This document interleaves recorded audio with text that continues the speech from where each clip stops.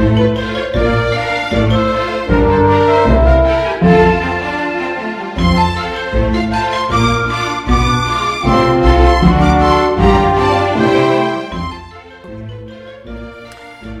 and a very warm welcome to you all from Worcester Talking News. The news we will bring you is from the Worcester News from Friday the 3rd of March until today, March the 9th, in conjunction with the Worcester News and Equipment Services for the Visually Impaired. My name is Kate, and bringing you the news this evening are Sue and Janet, and our engineer is Barry. The admin and copying team are led by Carol Hartle, who we are very grateful to for getting the sticks out to you. And any news that you wish to pass on to us or any comments, please don't hesitate to ring, and we will reply to everything. As always, we will be telling you the headline stories for each day and further interesting articles that have been in the paper as well. There'll be entertainment from the theatres and local sport. And we start, of course, by looking at the birthday book. But actually, I have looked at that and there aren't any birthdays this coming week. So we will not be doing that. We welcome all new listeners, of course. You're warmly welcome. And we would like to know your birthday. And then we can put you on in our birthday book, because we do like to wish you happy birthday when we can. We'll give you useful telephone numbers, sunrise and sunset, so that you know when to put lights on and so on. And all of this service is free to you, of course, and does include, as well as the newspaper, regular magazines and over 1,000 talking books which are available to you. We welcome your comments, good or not so good, and we will endeavour to improve or change our service accordingly with what you might say. All right, I'm going to start with the telephone numbers that you might find useful. I know this happens every week, but I do think sometimes these are very important and they do matter. Our telephone number here in Wilds Lane is 01905 767766. The police non-emergency number is 101. The NHS direct number is 111. Out of hours medical assistance is 0300 123 3211, and that's between 6 and 8 p.m. Crime Stoppers is 0800 555 111. Worcester Hub 01905 765 765. Worcestershire County Council here to help 01905 768 053, and ask for option 3 when you get through to that number. Community Risk Team, that's fire safety, that is 0800 032 1155. The Domestic Abuse Helpline is 0800 980 3331. Worcester Samaritans is 116123, and that is a free number. Worcester Theatres 01905 611 427. Malvern Theatres 01684 892277.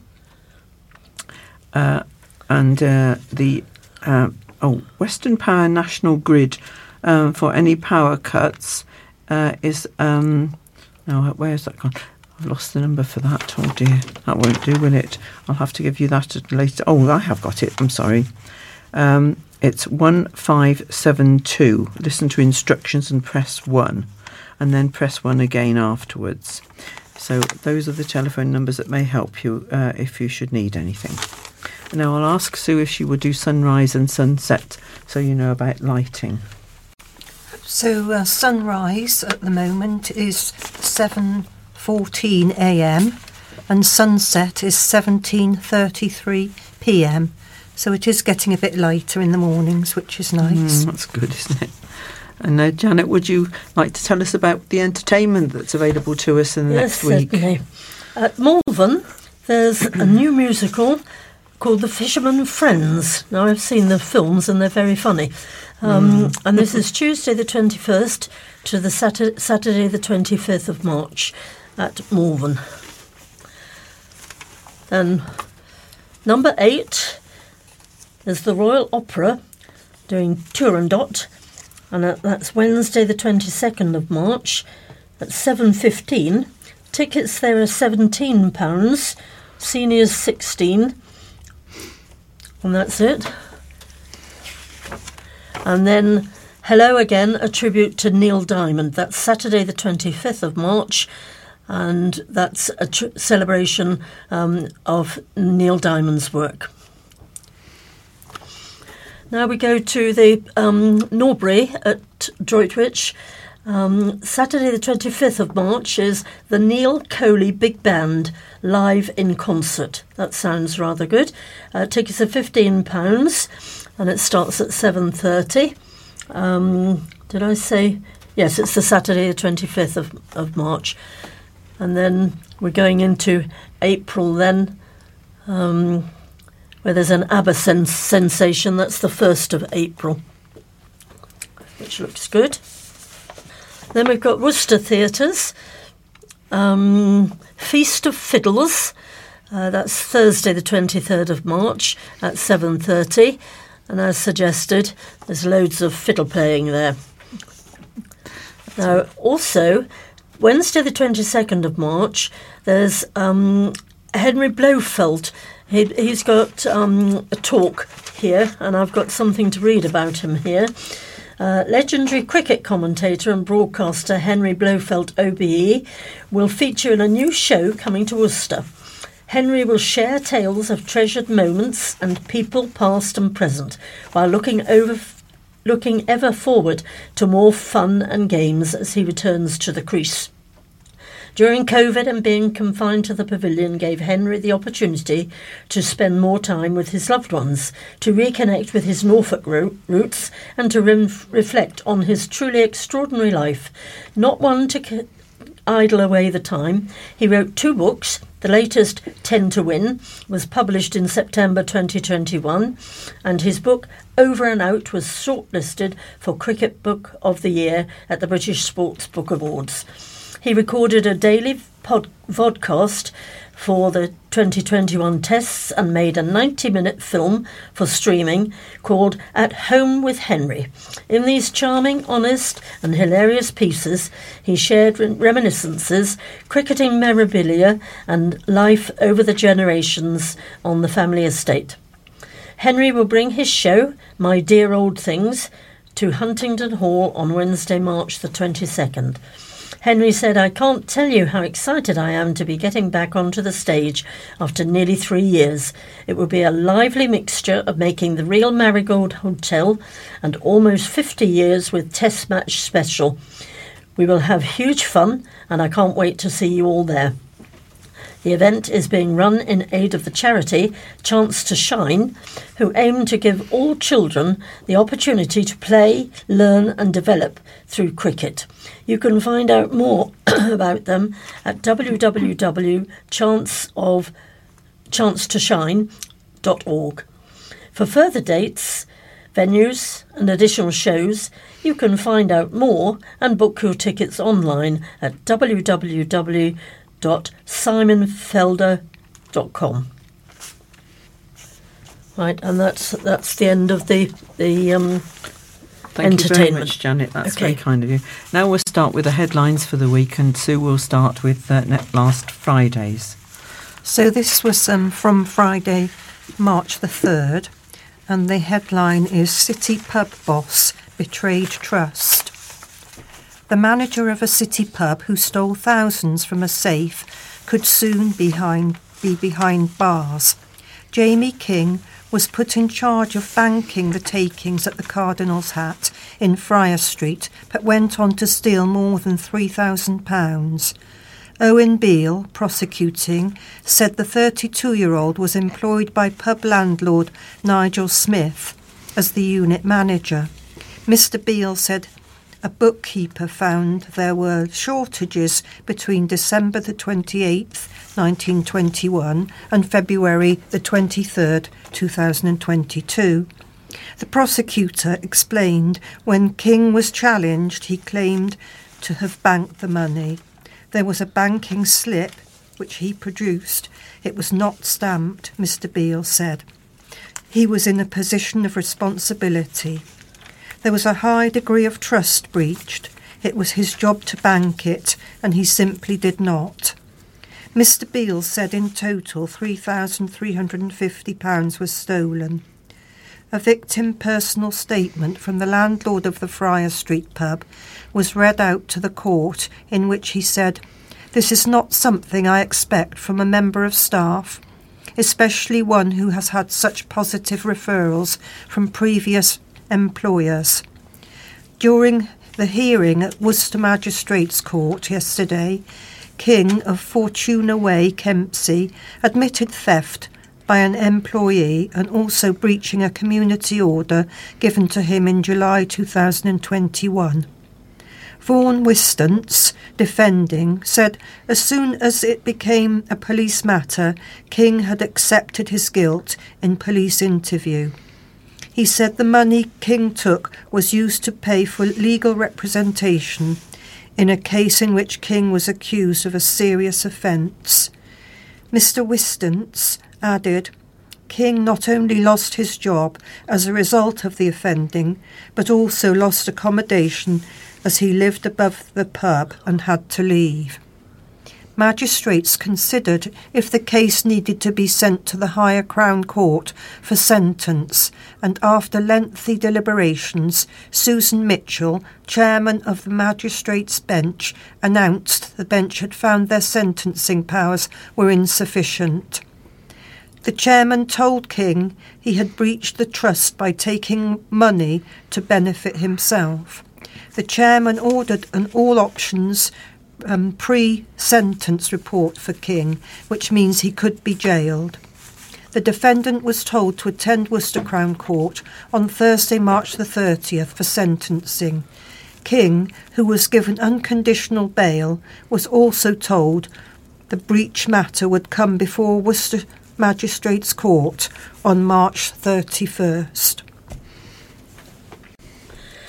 3 men have been jailed for their roles in a ferocious gang attack in which the victim had his face hacked by a machete. Usman Multani, his younger brother Qasim, and Shahanul Alam were finally brought to justice at Worcester Crown Court on Friday, March the 3rd. The 3 have been found guilty of grievous bodily harm after a trial. Usman Multani, 28, of Westminster Road, Ronkswood, Qasim Multani, 24, also of Westminster Road, and Shahanul Alam, 22, of Ivor Road, Sparkhill, took part in the attack, which took place in the early hours of November the 24th, 2019, outside the St John's Ambulance building in Wilds Lane. Prosecutor Peter Glenser, KC, reminded Judge Nicholas Cartwright of the horrifying attack in which the victim, Owais Salim, suffered a fractured skull and a bleed on the brain. Mr Glenser said the victim suffered flashbacks to the incident and said Mr Salim will have scarring to his face that will always be visible. He added the victim had also suffered chest pains, panic attacks, and had low self-confidence as a result of the attack. Mr Glenser said the group had pre-planned the attack, in which they set upon the victim with a baseball bat and a machete. In the run-up to the attack, there had been escalating tensions between 2 groups, the Multani group from Ronkswood that included Luke Bridger and a Zahid Ali group. He added there were persons involved in this attack not yet brought to justice. Michael Newport, defending Usman Multani, said he had not been there at the start of the attack, adding he had a lesser role. Stella Harris, defending Qasim Multani, said there were no aggravating features and he had been a man of previous good character. She added Qasim Multani was passing his time in custody in a constructive way.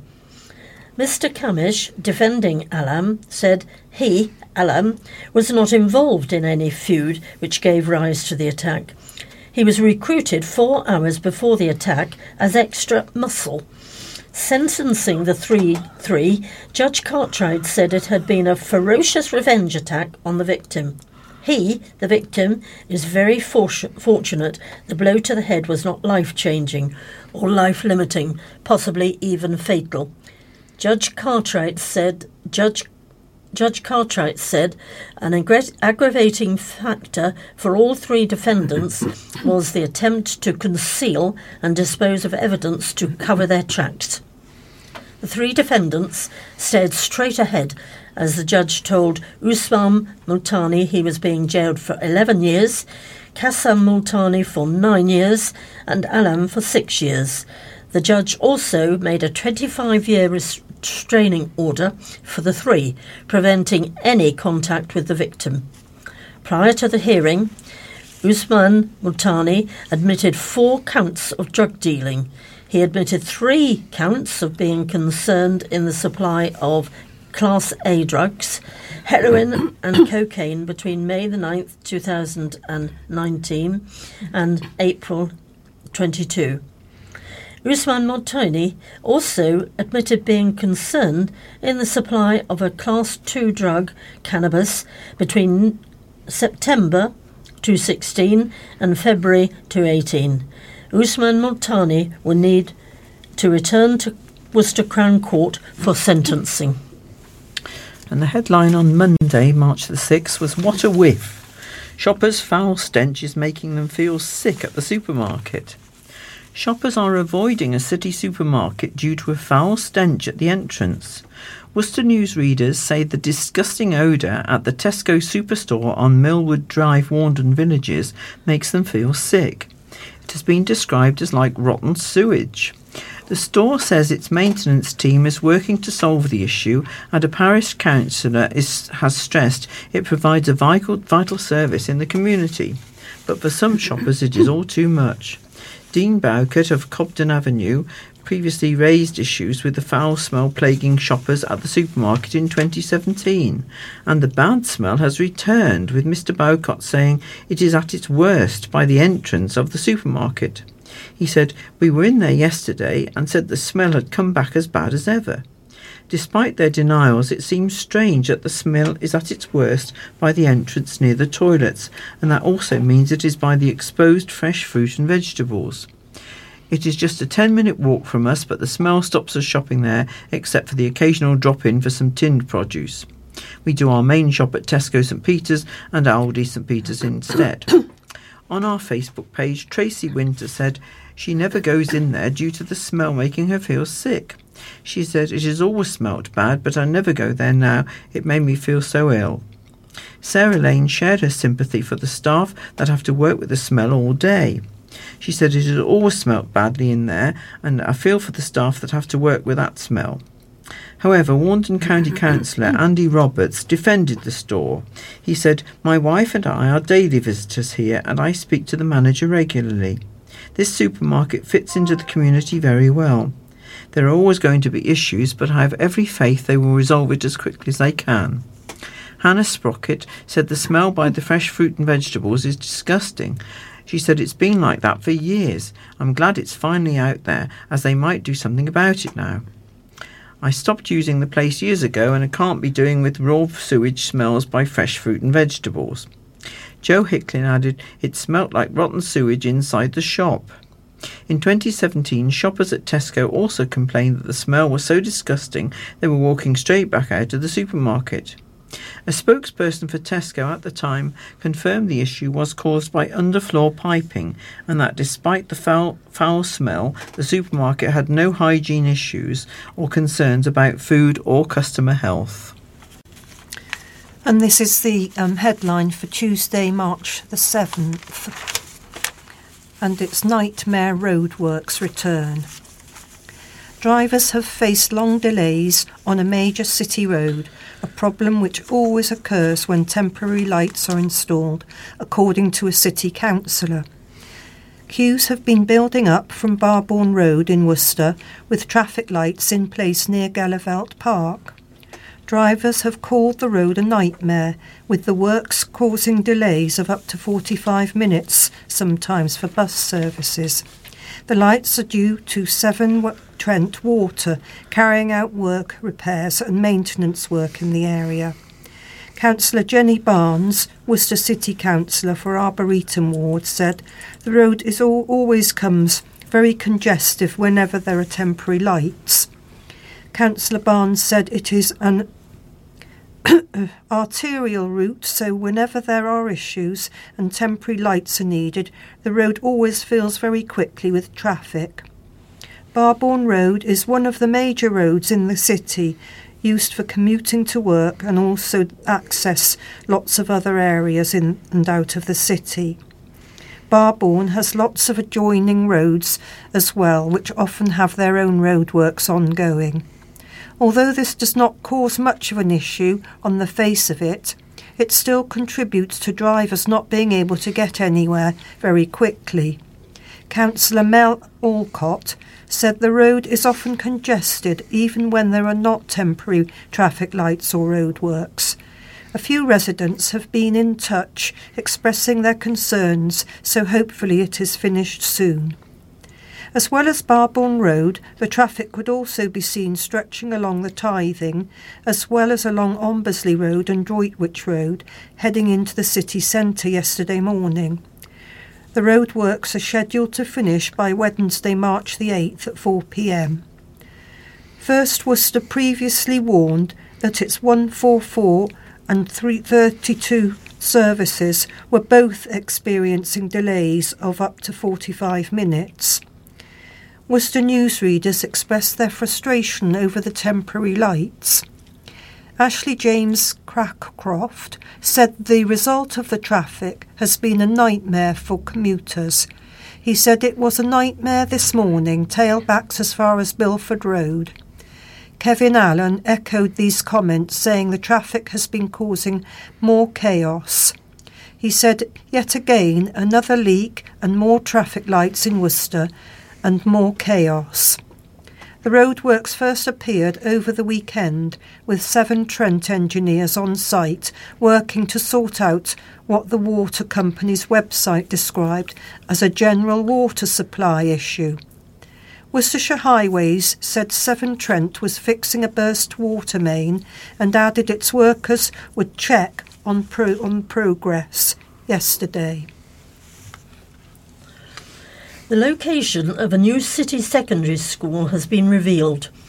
The new 600-place school is set to be built on fields off Newtown Road in Worcester, between Worcestershire Royal Hospital and the A4440 Nunnery Way roundabout, according to an early planning document.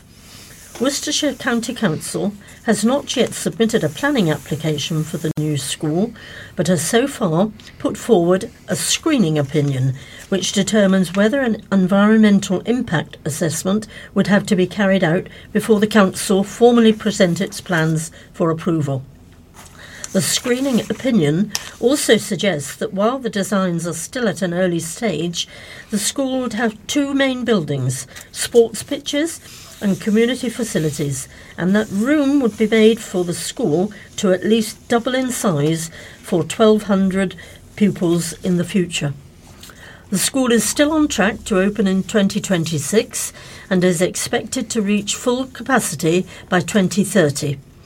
After a long search, the County Council revealed in 2021 it would be building a new 600-strong secondary school in the Newtown Road area of the city, and later announced that Oasis Community Learning, which is made up of 52 schools, including primary school Oasis Academy in Warndon, as the new school's sponsor. The building of the new school was branded controversial by one city head teacher who questions its need and whether £40 million was a waste of money. Neil Morris, head teacher at Christopher Whitehead Language College in Worcester, called out council bosses for pushing to build a new secondary school before addressing the existing problems in what he called a broken system. He said a decision to push ahead with the multi-million-pound work and build it close to the catchment areas of other struggling schools was controversial to many of the city's other head teachers. We're not sure there's the need. We're not sure there are the places, and it seems a lot of money, he told councillors at the Guildhall meeting last month. Worcestershire County Council said there was a definite need for more school places in the city, and the plans have been drawn up after extensive talks and consultation. It has not yet been revealed what the catchment area is. And the headline this today, Crematorium Dilemma for City. A new city crematorium could open as the council investigates Astwood Cemetery's future. Worcester City Council is weighing up its options for the 170-plus-year-old cemetery with the ability to carry out cremations at the site in the balance. Bosses are contending with a mix of ageing furnaces that need to be replaced, falling demand for burial and cremations, and dwindling space. The council is looking to spend £100,000 on a new study into the city's crematorium so it can decide whether the facilities should be improved or replaced and stay at Astwood Cemetery, or even moved completely to a new site. The council admits a new crematorium would cost at a significant amount of money, and it would be cheaper to stay at a replaced or improved Astwood Cemetery. The City Council's Environment Committee meets in the Guildhall on March the 14th to discuss the study, which officers say would give the Council the chance to fully understand its options. The Council facilitates around 1,700 cremations and 100 burials each year at Astwood and St John's. There is a growing need to improve the facilities, but the number of burials and cremations has dropped in the last decade, thanks in part to the opening of a new crematorium at Fladbury. Previously, it was the only facility in South Worcestershire, meaning the council has less money than usual for the much-needed work. St John's Cemetery is expected to be full in the next 3 years, and the council believes Astwood Cemetery only has enough space for the next 10 to 15 years. By law, the City Council is responsible for maintaining and improving existing crematoriums as well as looking after burial records, but is not necessarily obliged to replace Astwood's crematorium or build a new facility elsewhere. The council also faces the challenge of needing to replace ageing furnaces, which have already exceeded their predicted 25-year lifespan. It believes they will need to be replaced by 2027 at the very latest. Astwood's 26-year-old furnaces can now only be repaired by one company and are looked after by a single engineer who is approaching retirement. Emerging government guidance is also likely to force all crematoriums to be fitted with protection against toxins such as mercury that are emitted from incinerators during cremations. The City Council has been paying around £30,000 to Cardiff Council for years as part of a burden-sharing scheme because it has been unable to meet the target of ensuring mercury is removed and cleaned up after more than half of its cremations. The money goes to Cardiff as an authority that manages to abate more than its share as a reward or fine, depending on how you look at it, paid for by Worcester as part of a trade for not meeting its targets. The council looked into the installing of the mercury filters in 2018, but ruled out the plan at the time because there was not enough space and the cost was prohibitive. Greg Wallace, Alan Titchmarsh and Jay Blades are among the famous faces set to appear at the RHS Malvern Spring Festival. The full lineup of special guests for the Three Counties Showground Festival has been confirmed. Former MasterChef host Wallace will take to the new Fire and Feast stage to share his tips for cooking spatchcock chicken and tikka paneer kebabs. I'm looking forward to this year's RHS Spring Festival and thrilled to be sharing some cooking tips at the new Fire and Feast Theatre, he said. Wallace will be joined on the Fire and Feast stage by Anthony Murphy from the Beefy Boys, the Shropshire Lad, Adam Purnell, and TV chef Marcus Bean, and many others. This year's Festival Theatre will be hosted by RHS Vice President, Design Ambassador and Gardener's World magazine columnist James Alexander Sinclair. Joining James on stage over the long weekend will be a special selection of BBC Gardeners World presenters and expert horticulturalists, including Adam Frost, Arit Anderson, Francis Tophill and Sue Kent, as well as all-round gardening guru Alan Titchmarsh MBE. Tophill said, "As a regular contributor to RHS shows, I am excited to be revisiting the glorious RHS Malvern Spring Festival this May. I'm particularly looking forward to this year's Gardening for Everyone. Themed as a sustainable, planet-friendly practices are something I am passionate about."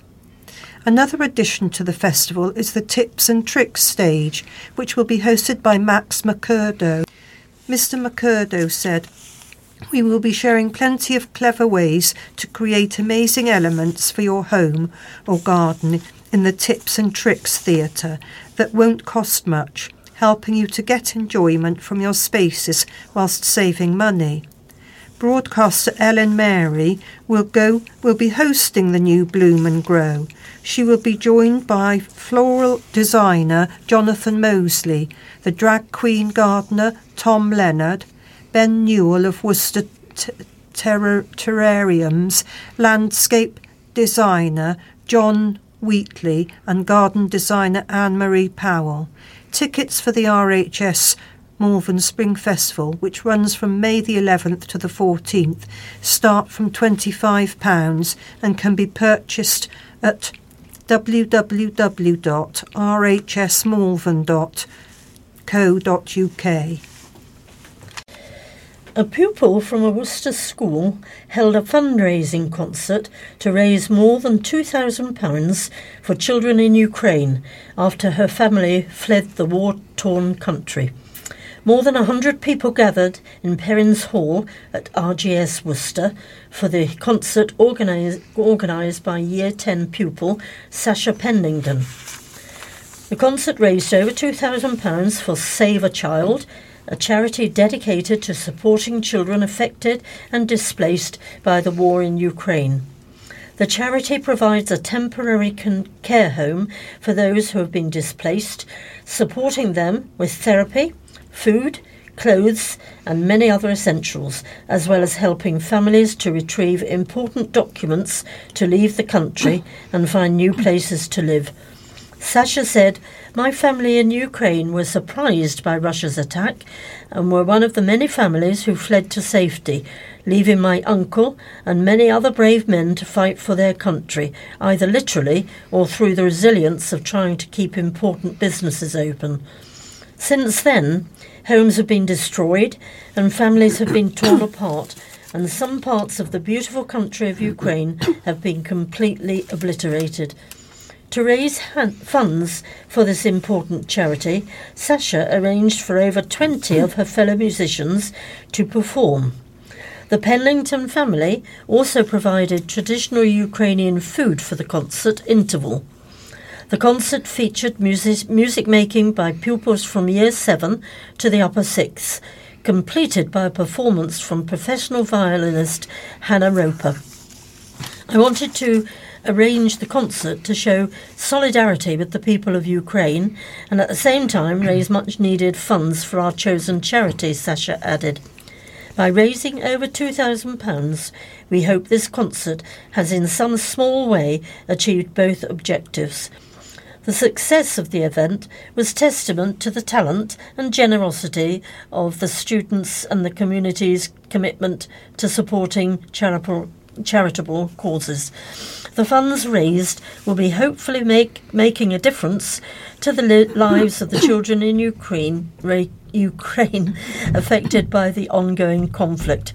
Headmaster Mr. John Pitt said, "We would like to give thanks and congratulations to Sasha and all those who participated in this moving fundraising event. We are immensely proud of our pupils for their dedication to making a positive impact in the world. Thank you also to all those who have donated. Your contributions are greatly appreciated." A city centre business has been slammed by a Worcester-based dementia charity for its lack of dementia-friendly signage. John Allen of the Worcester Dementia Action Alliance said the charity has been in conversation with WH Smith regarding signs for its lift. Mr. Allen claims that the conversation was sparked after a customer with dementia couldn't find the lift on a visit to the High Street shop. He said in February 2022, a conversation about inadequate signage was started between Dementia Action Alliance and WH Smith. Here we are a year on, and their Worcester shop signage remains inadequate. Over a year ago, someone with the dementia disease could not find the lift as they wanted to go to the first floor. Their signage was very inadequate. WH Smith boasted that they were committed to customer needs, but they were not. Over a year on, the signage is still inadequate. We at the Worcester DAA hope WH Smith will live up to their boast and improve their signage very soon. Mr. Allen said he is calling for the signs to be made clearer to help navigate around the shop. He said, I would like WH Smith to make their signage much clearer so that a person is able to find their way to the elevators easily. The signage should be universal in all WH Smith shops. There is existing knowledge of how to design such signs and they should use that, such as the sign available from the Alzheimer's Society. According to the Alzheimer's Society, dementia-friendly signage can help orientate a person living with dementia and allow them to maintain their independence. These signs can consist of text, images or a combination of both, and any text should ideally contrast with the background to be easy to read. A spokesperson for WH Smith said the business is committed to making the store safe and welcoming for all customers. They said, we are sorry to hear that the Worcester Dementia Action Alliance have raised concerns about the customer signage in our Worcester store. WH Smith is committed to providing a safe and welcoming environment for all our customers to shop in. We are in the process of arranging for additional navigational signage in store for the customer lift as soon as possible. A black swan is causing a flap down at the riverside in the city centre, 9,000 miles from its native home. People have been stopped in their tracks by the sight of the rare black swan, which is currently making waves with people walking along South Quay in Worcester. Black swans are native to Australia, but one has made its home on the river in the city centre. The new addition to the bevy of swans on the River Severn is easy to spot among the white-feathered birds. Along with its black feathers, the bird also has a distinctive red beak. Philip and Meg Taylor sent in this picture saying, a new addition to the swan family has appeared today on the River Severn in Worcester. We have never seen this rare black swan before. We walk the route around the river every morning, and today was the first time we have seen this rare bird. The black swan was spotted around the South Quay and Bromwich Parade area.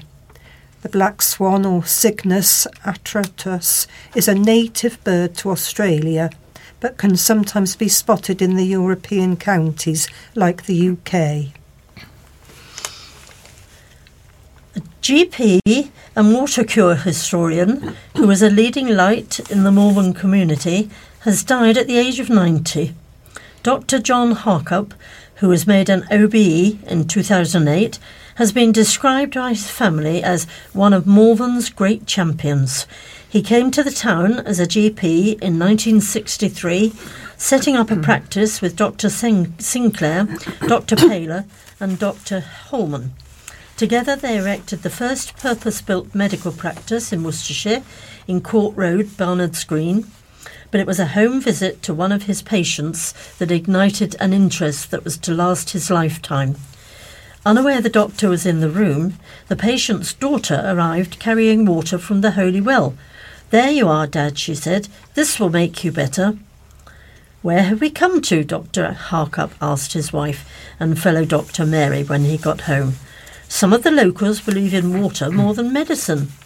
That sparked a fascination with the water cure and Malvern's history that led to the publication of books including What to See in Malvern, a guide to the town that has sold more than 70,000 copies and is now on its 9th edition. Other books included The Morven Water Cure, or Victims for Weeks in Wet Sheets, and Portrait of Morven, co-written with Pamela Harry. He also co-authored the Spa book, which is still a key textbook for spa professionals. A Word with the Doctor, a weekly column he wrote for several years, was syndicated around the world, and Dr. Harkup also produced postcards of Morven with help from his family and from another amateur photographer, Gerald Fox. He was driving force in setting up the Morven Museum, chaired the Morven Spa Association until his death, and took great delight in the revival of well dressing in the town. Dr. Harkup also became chairman of the West Midlands branch of the Elgar Society, chairman of Worcestershire Archaeological Society, chairman of the Morven Writers' Circle, and president of Morven Civic Society. He joined Morven St John Ambulance as divisional surgeon in 1964, rising to county medical officer between 2002 and 2009. Dr. Harkup became president of the History of Medicine section of the Royal Society of Medicine, as well as president of the Harveyan Society in London, and a Livery Committee member of the Society of Apothecaries. He also made TV appearances on Countryfile, Flog It and Blue Peter, often demonstrating one of the water cure's more bracing procedures on a cowering presenter. Dr. Harkup is survived by his wife Mary, daughters Joy and Claire, and grandchildren Gemma and Ben. Worcester Cathedral will appear in an upcoming episode of The One Show. The popular BBC programme is coming to the historic city landmark to film its animal blessing service later this month. Residents and their furry friends will be invited to take part in All Creatures Great and Small service, and you could even feature on the show. It comes after a pet blessing service at Worcester Cathedral went viral after a goat began loudly singing during a previous pet blessing service. The One Show production team are looking to speak with anyone with a heartwarming or unusual story about how their pets have impacted their lives. Canon John Paul Hoskins, presenter at Worcester Cathedral, will be conducting the service. He said, "We are so pleased to be able to hold our pet blessing service once again this year, and so soon after the success of the previous service. Who could forget Pablo the goat's tremendous singing? Animals make such a difference in our lives. They are part of our families. They're for us in good times and bad, and they give us unconditional love. Many people take great pleasure in the companionship of a pet. And for those who have suffered and are grieving, pets can bring great comfort to their owners. We look forward to taking a moment to give thanks and praise for all of our beloved animal companions." The service will start at 5:30 p.m. on Thursday, March 30th, and last roughly 30 minutes, with the congregation asked to be seated by 5:15 p.m. Free tickets can be pre-booked by visiting www.worcestercathedral.co.uk, which will allow the cathedral team to manage capacity. Creatures of all shapes and sizes are welcome, and those without a petter, that means an owner, I presume, can attend too, with designated areas for human worshippers and small pets. To express your interest to be interviewed for The One Show, please book your tickets in the first instance, then email info@worcestercathedral.org.uk with your story so that they can pass your details on to The One Show team. For more information, visit www.worcestercathedral.co.uk/what's on. And now some details about some sport. Are you a rugby fan? Would you like to play? Well, in March, Worcester Warriors Foundation are holding a rugby festival with a difference. The Warriors Foundation is the charitable arm of the former Premiership rugby club Worcester Warriors. They provide accessible and inclusive sport within Worcestershire and the surrounding areas, and one of their projects is Blind and V1 Rugby. V1 Rugby is a touch form of rugby and provides a safe environment for those who live with sight loss to try rugby for the first time or get back into it even. Blind Rugby is a contact form of rugby designed at Worcester Warriors and provides a more physical sport for those who enjoyed it previous to their sight loss or who have always wanted to take part but have never had the right environment. If you'd like to get into V1 or Blind Rugby, the festival at the Six Ways Stadium in Worcester on Sunday the 12th of March, that's Sunday coming, is just for you.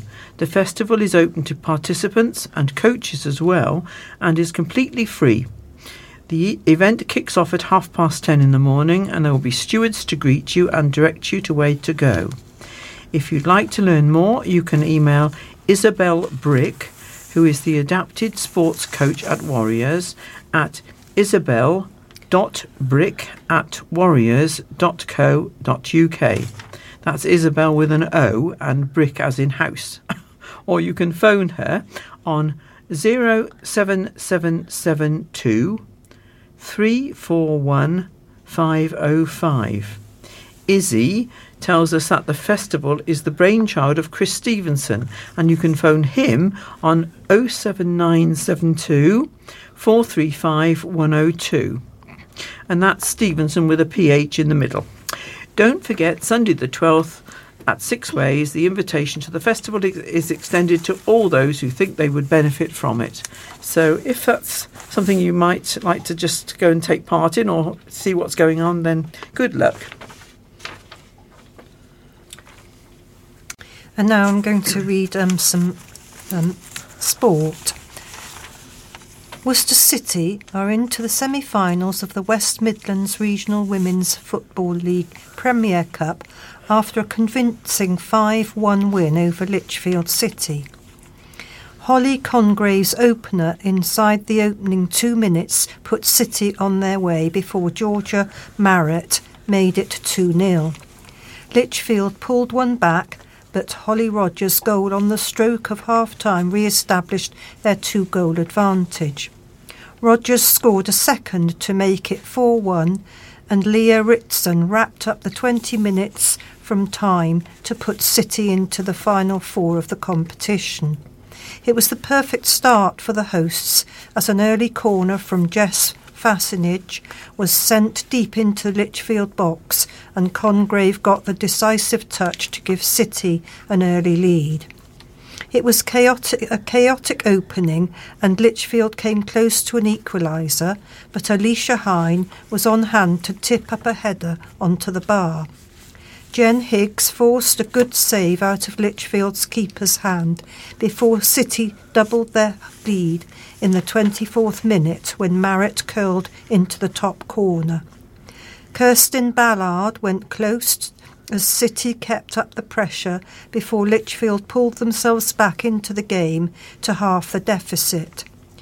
The game was heading towards a half-time whistle at 2-1, but City's Rogers up a loose ball into the Lichfield box to slam home and make it 3-1.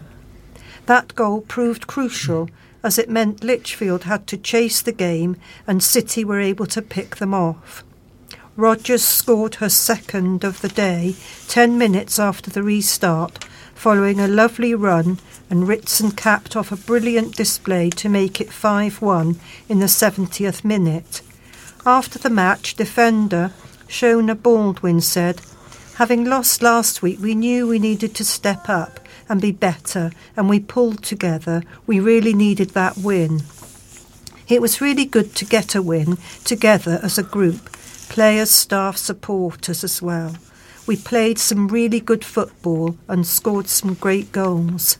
A lot of players were having to play out of their normal position, and I like to think we adapted really well to that as a team, and that speaks volumes of us.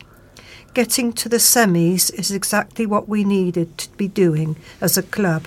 We will want to take it a step further and get to a final after losing in the semis of the County Cup.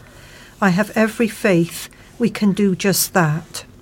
City will face one of either Shrewsbury Town Foundation women, Crusader women, or the winner of Burton Albion Kidderminster Harriers in the semi-final. 7 Stars secured back-to-back wins for the first time this season as they beat Team Bath 67-50. In front of a roaring crowd at the University of Worcester Arena, Stars controlled the game and were able to see off the 5-time Super League winners to earn their 3rd victory of the season. The visitors looked ready for battle in the opening stages, converting 3 early goals. But 7 grew into the game on Saturday, March the 4th, and were soon able to cut the deficit through the in-form shooter Siggy Berger. A series of unforced errors from Bath allowed Stars to capitalise, Berger finding space time and time again as high looping balls from goal attack Grace Manamara continued to tear apart the Bath defence. Looking to get themselves back in the game, Bath's Cadine Corbin and Betsy Creek attempted to patiently work the ball forward. However, Stars defender Rebecca Airy was on hand to intercept as the hosts went into the second quarter with a 17-12 lead. Bath made changes in defence, but Jess Shaw and Namana continued to threaten while Airy controlled things in the defensive third. With Stars pulling away, Bath looked to their bench with Sophie Kelly and Hannah Passmore replacing Corbin and Creek. Despite the pair wasting no time in getting involved, Stars took a 30-22 lead at half-time. Stars continued where they left off in the third quarter, forcing an early turnover in the goal defence before Berger converted another. A mistake from Namana gifted Bath possession, but a misplaced pass from Kirsty Harris allowed Stars to regain the ball and score once again. Bath continued to try and be patient with their play, but Airy was able to read the play well, making an important interception. Stars held a commanding lead at the end of the third quarter, 46-32. With just 15 minutes remaining, Bath increased their tempo as Corbin threaded a long looping ball into Creek, but the ball was met by Joe Tripp, forcing another turnover for Stars.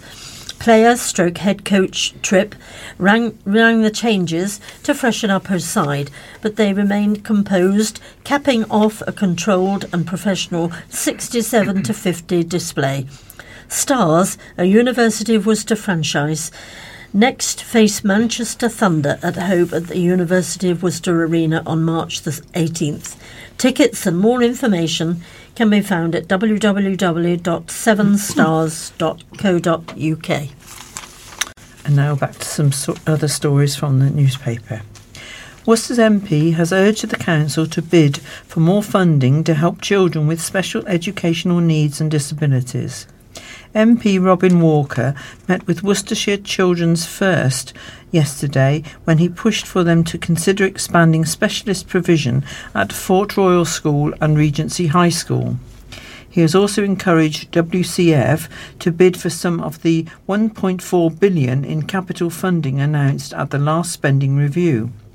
It comes as the government published a white paper which outlines new national standards for SEND and alternative provision and aims to produce a less confrontational system for children and parents. Mr Walker said ministers are right to set out to deliver a more dignified experience for children and young people with SEND and to restore families' confidence in the system. I know from my casework that for far too many parents it has felt like a battle to get their children's needs properly identified and met. The white paper sets out a potent mix of new national standards, earlier identification of need and more investment in both mainstream and specialist provision, all of which should help if implemented well. Mr Walker also welcomed the news that Malvern will soon be home to a new autism school. It is one of 33 new special schools that has been approved for funding by the Department of Education. I am delighted that alongside this, the white paper, one of the 33 new special schools will be in Worcestershire, and this will provide an all-through specialist school for autism. I have no doubt that this is needed in our county, and I was glad to provide a letter of support for the bid, he said. I congratulate my neighbour Harriet Baldwin for all the campaigning she has done to secure this in her patch. I will keep working to make sure we have the specialist provision and the support for mainstream schools to meet the needs of SEN pupils that we need in Worcestershire. Mr Walker will speak in Parliament today, this was on Wednesday, to invite ministers to give further evidence on the white paper to the Education Select Committee, which he chairs.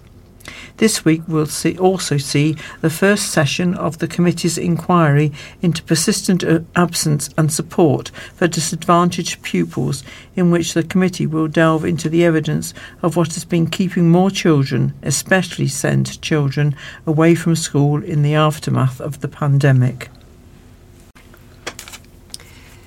Teenagers have been urged not to get into baby swings after some got stuck, making it harder for firefighters to respond to more serious 999 calls. 3 children got stuck in the baby swings as part of the TikTok trend in Worcester, Redditch and Leominster in a single evening, sparking warning from a senior officer. One of those trapped in the swings was a 13-year-old from Dines Green in Worcester. The swing had to be dismantled to free the teen. The fire service was confirmed. There was also an earlier incident involving a baby swing in Redditch on Tuesday. There have therefore been 4 similar incidents this week alone. Deputy Chief Fire Officer Guy Palmer said, Hereford and Worcester Fire and Rescue Service is urging children not to copy the current TikTok trend of getting into swings that are far too small for them. Unfortunately, we have already had to free a number of children from such incidents within the last 24 hours in Leominster, Redditch and Worcester. While it may seem a humorous thing to do, these call-outs are taking our resources away from responding to potentially more serious incidents. Similar incidents were reported in Worcester, Redditch and Leominster yesterday evening. The incidents happened with children of a similar age, all within a time period of 2 hours and 20 minutes.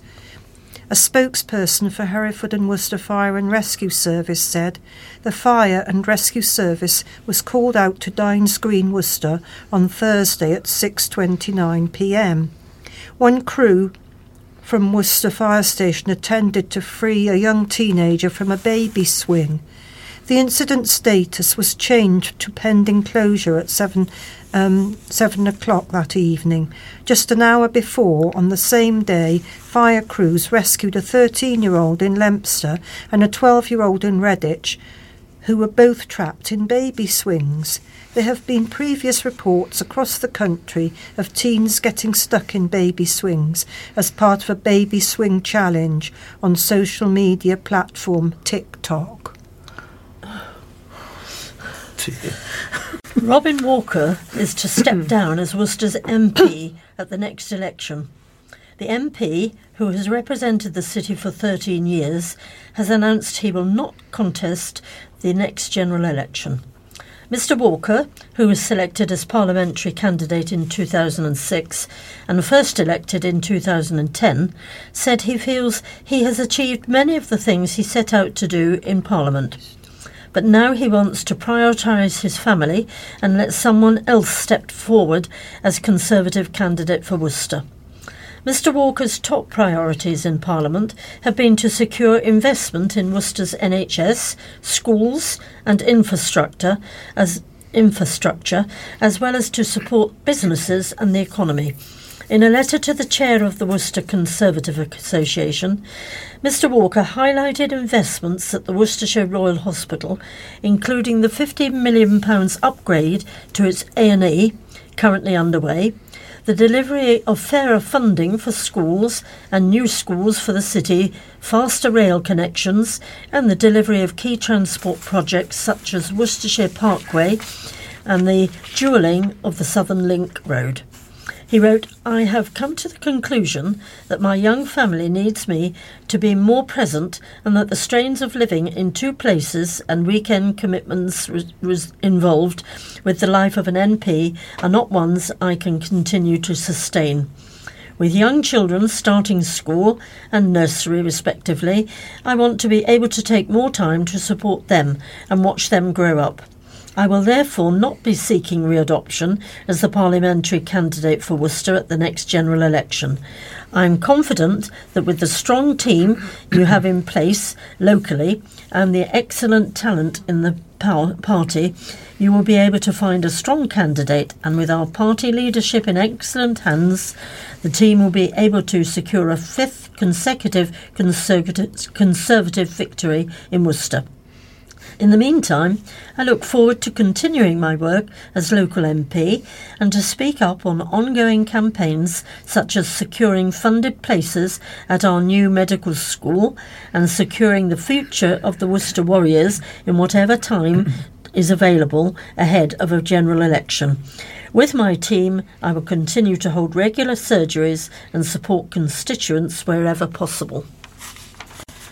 The council is set to install more electric vehicle charging points at car parks across the city after winning government funding. A city bid for government on-street residential charging scheme money has been backed by ministers, which makes almost £70,000 available to help cover the cost of installing electric vehicle charging points at 2 council-owned car parks. A total of £68,560 has been made available to Worcester City Council by the Department for Transport to go alongside £55,000 of the council's own funds to install dual charging points at the city's Tallow Hill and King Street car parks, allowing up to 20 electric charges to be charged at one time across the 2 sites. The number of charging points across the 2 parks is slightly lower than previously imagined, with council reports from October last year suggesting that new facilities would be provided to charge up to 32 electric vehicles. Last month, the council backed a move by Italian restaurant Benedicto's in Sidbury to buy a chunk of land at the neighbouring King Street car park to make way for a 2-storey extension, which was a loss of 2 parking places. A total of 18 spaces would be shut for the duration of the year-long work, and another 6 spaces would be lost for at least a month when the payment machines are moved. A third of homes in Worcester do not have access to their own driveway, which makes it difficult for some electric vehicle owners to charge their cars at home. The Council's Environment Committee meets in the Guildhall on March the 14th and will be asked to greenlight the move to install more charging points. Councillor Andy Stafford, chair of the Council's Environment Committee, said, "Providing more EV charging points is a key element of our environmental sustainability strategy, helping to support the UK's transport future, with the sale of petrol and diesel vehicles being banned from 2030. Our data mapping shows that a significant number of residents who live within walking distance of the Council's Tallow Hill and King Street car parks are likely to own electric cars either now or in the near future, but do not have off-street parking. That makes these 2 car parks ideal locations for EV charging points." Work to convert a listed building into a hotel has moved forward. Pitmarston House in Worcester is finally being converted into a hotel under plans by Blockworks after years of wrangles between the developer and neighbours over fears that late-night revelry had turned the listed building into a party house. Blockworks, which owns the Grade 2 listed building off Malvern Road, has now had to apply again to Worcester City Council for retrospective permission to build 2 en-suite bathrooms, work which has already been carried out, and convert 5 existing bathrooms into bedrooms. Last year, a controversial bid to convert the Grade 2 listed building into a hotel was backed by Worcester City Council's Planning Committee, despite long-standing concerns about disruption. The decision came after years of complaints from neighbours who said that shouting, screaming and loud music into the early hours at the short-term let had turned a quiet residential street into a holiday resort in Spain. Blockworks was ordered to cancel all future bookings in March last year after it was discovered the building did not have the correct planning permission. Planners said the hotel would have to be staffed 24 hours a day, outdoor music would have to be banned, and the outdoor terrace and swimming pool could not be used after 8 p.m. for the plan to be acceptable. The council said it was comfortable with that Blockworks hotel plan was a different beast to previous flat and short-term holiday let plans that had previously been turned down, and that Pitmarston House could be monitored and investigated easier if any problems did crop up in the future. The owners of Pitmarston House had been battling with the council over gaining the correct planning permission for the St John's building after its proposals to convert 7 rooms into a mix of residential and holiday flats work that had already been carried out was rejected at the end of 2020. The owners of Pitmarston House were then served with an enforcement notice by the City Council in March last year after continuing to open up the listed building as a guest house and holiday apartments without the correct planning permission. New river cruises are set to launch in Evesham as part of the 40th anniversary of the Blossom Trail.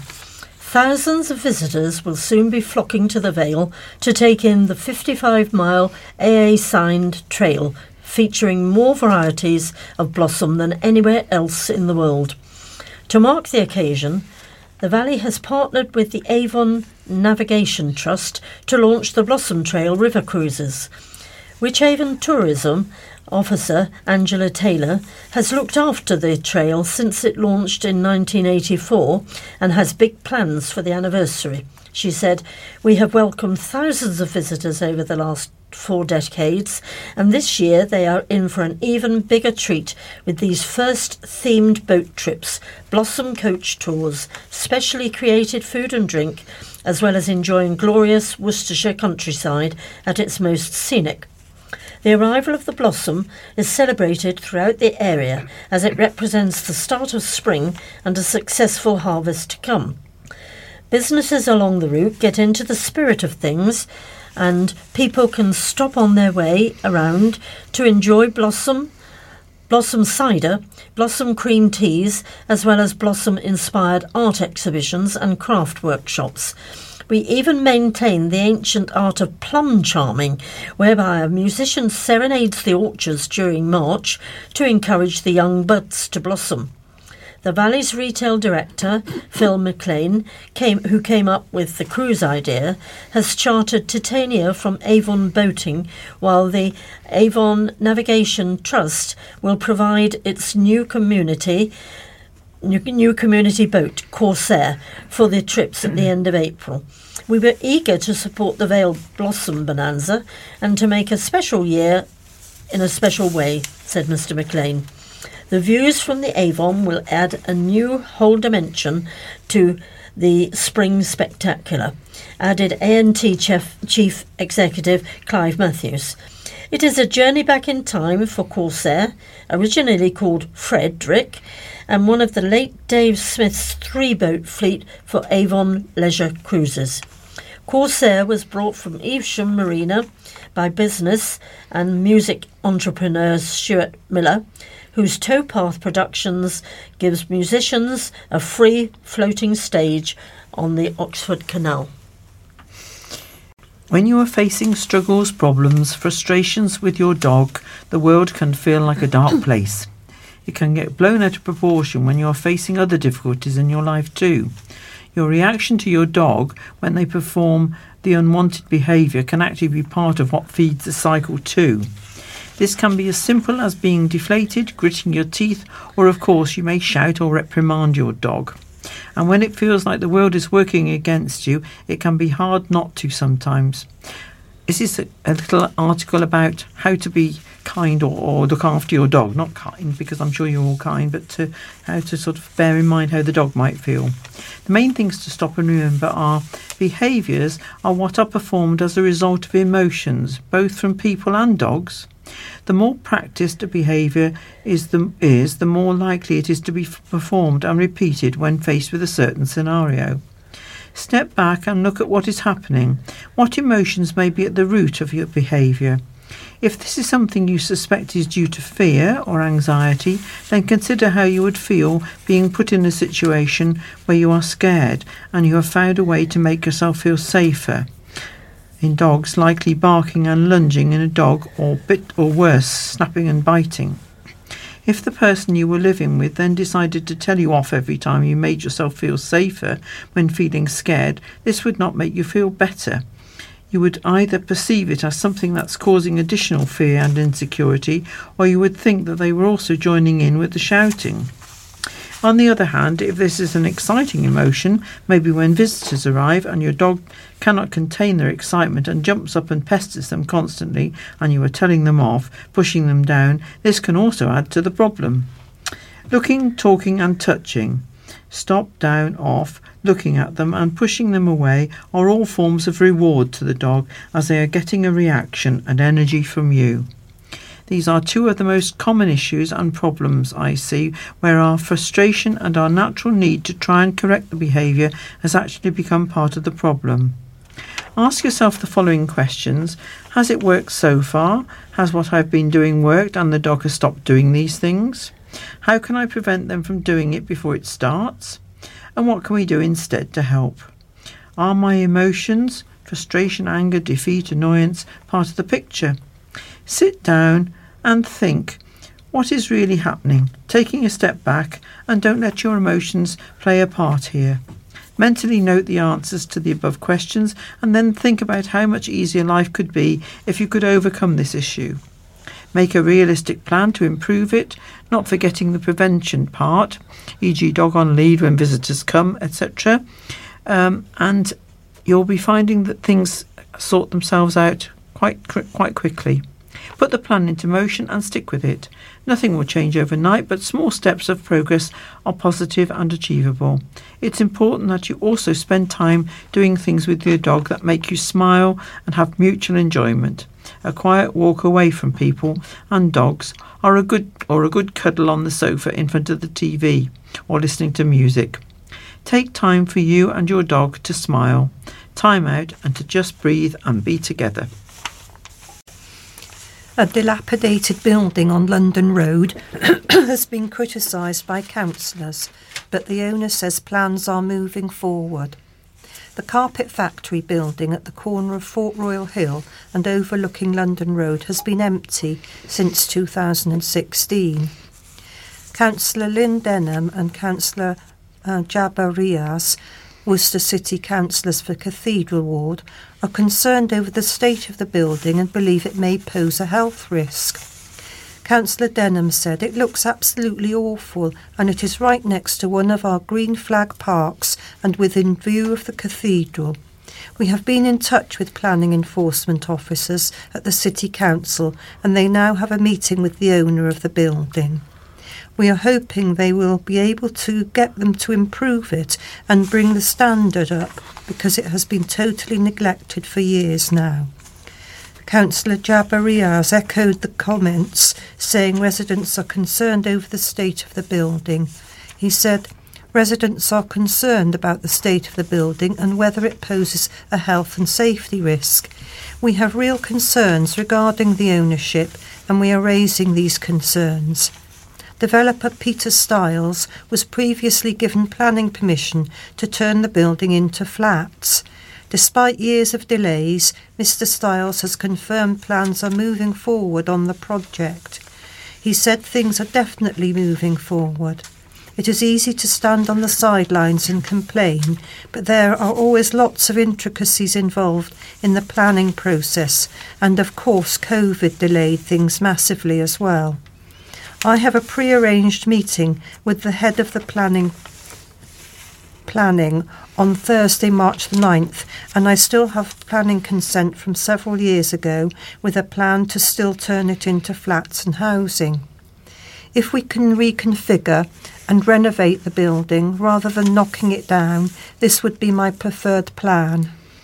After the pandemic, there were other projects that became more of a priority, but my intention is to sort the building out as soon as possible. A spokesperson for Worcester City Council said they are aware of the concerns surrounding the building. They said, based on our own information, we don't believe this building is currently occupied, but we are aware of the concerns surrounding its appearance and condition, and our planning officers have arranged a meeting with the building's owner to discuss its future. In previous years, the building has been 2 different Indian restaurants and also the Little Sauce Factory pub. The streets will be lined with thousands of people as Worcester Carnival is set to make its comeback this year. Organisers of the popular charity event are urging performers and traders to apply and take part in the festivities set to take place on Saturday, July the 1st. About 9,000 people visited the city centre in 2022 after a 2-year hiatus due to COVID-19, and preparations for this year's event have started. Although organisers have not yet revealed this year's theme, the parade will be making its way through the streets and traders will be able to set up a stall or a pitch at Carnival Village on Pitchcroft Racecourse. Traders will be selling artisan food, drink or crafts for visitors to enjoy. A spokesperson from the Worcester Carnival team said, for traders, there are amazing opportunities in our Carnival Village. This may be a stall or a pitch. Thousands of visitors flock to Carnival Village on Pitchcroft Racecourse. There will be the opportunity to trade throughout the day, selling local artisan food, drink and crafts, or showcase the amazing work your charity or organisation does in our community. The theme for this year has not yet been revealed, but last year's theme was Celebration. Over 30 different groups took part last year, and the crowd was wowed by dancers, street entertainers and costumed characters. An array of performances took place at the Guildhall last year. Onlookers watched a street dance performance by Beak Breakers, which was followed by a King Charles impersonator.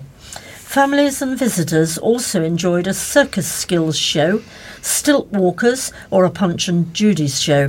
Throughout the day, carnival goers enjoy live performances, a children's fair, a climbing wall, inflatables, food and craft stalls and several sporting activities, including the ever-popular football tournament. People are also able to enjoy fairground rides, inflatables, market stalls with Worcestershire charities, crafts, food and drink. The event is funded through grants, fundraisers and sponsorships, and Worcestershire's businesses also play a huge part in pulling the event together every year. Work to clear a wild jungle in a former Worcester play park is not expected to begin until the summer after concerns about wildlife. The wilderness of Woodmancote in Warndon is scheduled to be cleared from August by the landowner's sanctuary, working with wildlife experts, and could make a home for allotments. The park had become overgrown with thick brambles and nettles and had fallen victim to fly tippers. There was children's play equipment in the park, but this was removed in 2008. Diggers moved in late last year, but work ceased over concerns about hibernating hedgehogs. A pushchair, office seat, bin bags, a paint roller, toilet roll and soggy beer crates are just a sample of the items dumped in the encroaching undergrowth. Councillor Jill Desiree, Warndon's Labour councillor, said it will take over a year from start to finish, with many exciting changes and developments being discussed. Landowners Sanctuary Housing are working in conjunction with Worcestershire Wildlife Trust and the local school and community. The plan is to clear much of the area. At the moment, clearance has been paused to protect wildlife. Initially, hibernating hedgehogs were a concern, and now there is the bird nesting season to consider. No intrusive works will be conducted until the end of August. In the meantime, there will be a survey of local options on how to develop the site. A QR code will be circulated through street letters and by working with the Cranham Primary School. Supporting the local wildlife and the provision of allotments are some of the ideas being discussed, and we welcome other thoughts. One concern is antisocial behaviour and vandalism. Whilst everyone I have spoken to supports the tidy up, there are worries about the misuse of the site. We will be exploring various options and ensuring that the space is owned by the local community that's an important part of this. There will be a summer fun day in August 2023 on a newly cleared space with games and refreshments to encourage local participation in the planning. We would like this to be part of the Worcester Festival, and we will be joining Worcestershire Wildlife Trust to discuss nature and rewilding.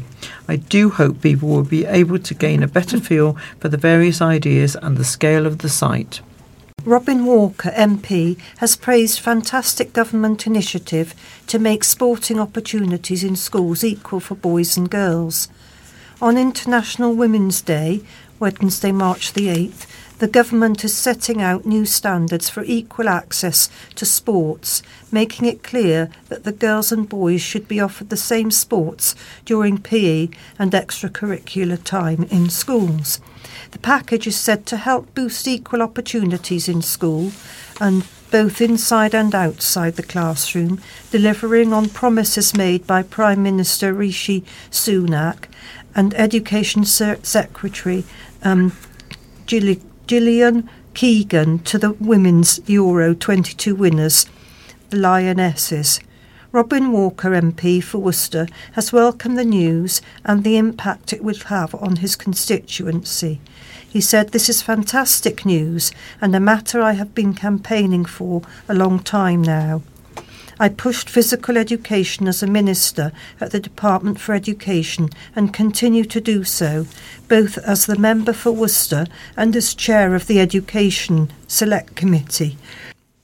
I recently met with the primary PE and sport premium lead for Worcestershire, after which I wrote to the Chancellor and made the case for better allocation of the sports premium in a way that will give schools clarity about their funding arrangements going forward. I am glad that this call has been heard and acted upon so quickly. I will be working to ensure that this money is put to good use in Worcester to ensure boys and girls enjoy equal access to these many great opportunities. Schools that successfully deliver equal opportunities for girls and boys will be rewarded through the school's games mark, which will in provision of PE and extracurricular sport. Prime Minister Rishi Sunak said last year the Lionesses' victory changed the game. Young girls know when they take to the pitch that football is for them, and thanks to the Lionesses, they too could be part of the next generation to bring it home for their country. We want schools to build on this legacy and give every girl the opportunity to do the same sports as boys, as well as provide a minimum of 2 hours of PE. This means every child can benefit from regular exercise, and we are proud to provide them with the support needed to do so. Police cordoned off a towpath and road after an unexploded bomb was pulled from the canal. West Mercia Police were called to Offerton Lane in Hindlip and set up a 200-metre cordon. The discovery was made shortly after at 10:30 a.m. on Sunday, March the 5th. Specialists made the unexploded ordnance safe before the road was reopened at 1 p.m. A spokesperson for West Mercia Police said a 200-metre cordon was put in place as a precaution, which included a road closure, explosive ordnance disposal specialists attended, and the device was made safe. The road reopened at around 1 p.m.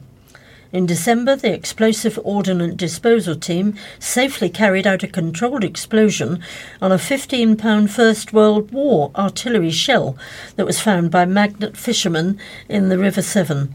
South Quay, by the River Severn in Worcester, was cordoned off and emergency services were called to the scene. The explosion was conducted on farmland in Worcestershire.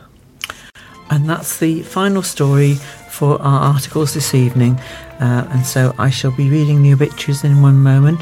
But we will say good night now to Sue and Janet. Good night. Good night. And now for the thought for the week. This is from John 10, verses 9 to 10. Jesus said, I am the gate. Whoever enters through me will be saved. He will come in and go out and find pasture. The thief comes only to steal and kill and destroy. I have come that they may have life and have it to the full. And now the obituaries for this week. Tom Prosser, formerly of Defford, passed away on February the 25th, aged 78 years. His funeral will take place on March the 22nd at the Vale Crematorium, Fladbury, at 12 noon. Donations, if desired, are invited for St Richard's Hospice, Cancer Research UK and Camden Home Nursing Home, and they may be sent to E. Hill and Son, Funeral Directors, Pershaw, WR10 1HZ. Anthony Davis, known as Tony, he died peacefully on the 7th of February, aged 75 years. His funeral service will take place on the 30th of March at Worcester Crematorium at 2:30 p.m.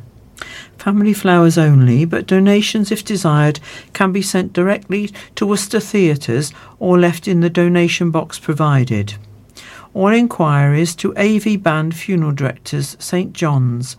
Telephone 01905 947 272. Bill Orgy has passed away on the 22nd of February, aged 92 years. His funeral service is at Worcester Crematorium on the 14th of March at 12:15 p.m. Family flowers only, please, and donations welcomed to Danemere Dog Rescue.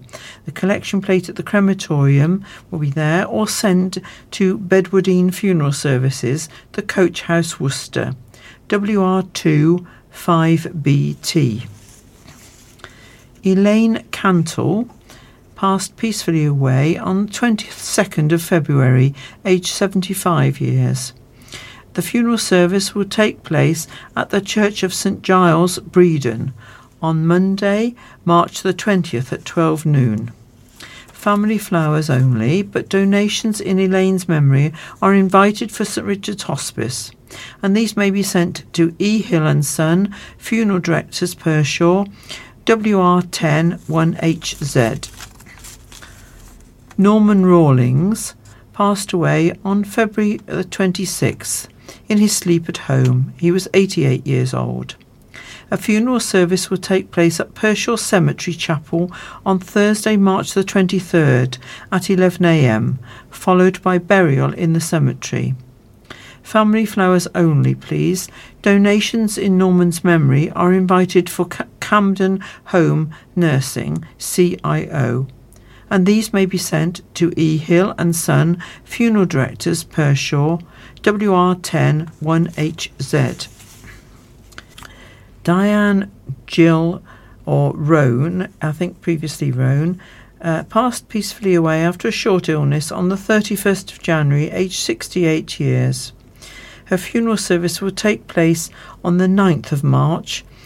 That was today at Worcester Crematorium, so that took place today. Family flowers only, please. And it doesn't mention a funeral director with this lady, so I'm afraid I can't help you any more with that. But if you do know her, maybe a courtesy call to the family would be very much appreciated. Gladys Harriet Tompkins passed away on the 6th of February, aged 91. Her funeral service is at Worcester Crematorium tomorrow, 10th of March at 12:15 p.m. Family flowers only, but donations to Cancer Research UK if desired via Bedwardine Funeral Services, and their telephone number is 01905 748811. And Tony Price died peacefully on the 15th of February, aged 81 years. His service is funeral service is to take place at Worcester Crematorium on Wednesday the 5th of April at 12:15. Family flowers only, but donations can be made to St Richard's Hospice, who cared so lovingly for Tony. Now again, there's no mention of the funeral director, so I would think perhaps if you rang the crematorium, or maybe if you knew the family, one of the members of the family would help there. And then the final person is Frank Perkins, who died peacefully on the 23rd of February, aged 95 years. His funeral will take place at the Vale Crematorium, Fladbury, on the 13th of April at 2 p.m. Family flowers only, please, but donations to Gold Hill Rest Home, Malvern.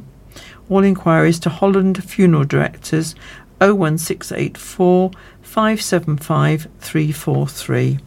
And our thoughts go out to all those people's families and friends in their sadness at that particular time, and we do send our very fondest thoughts.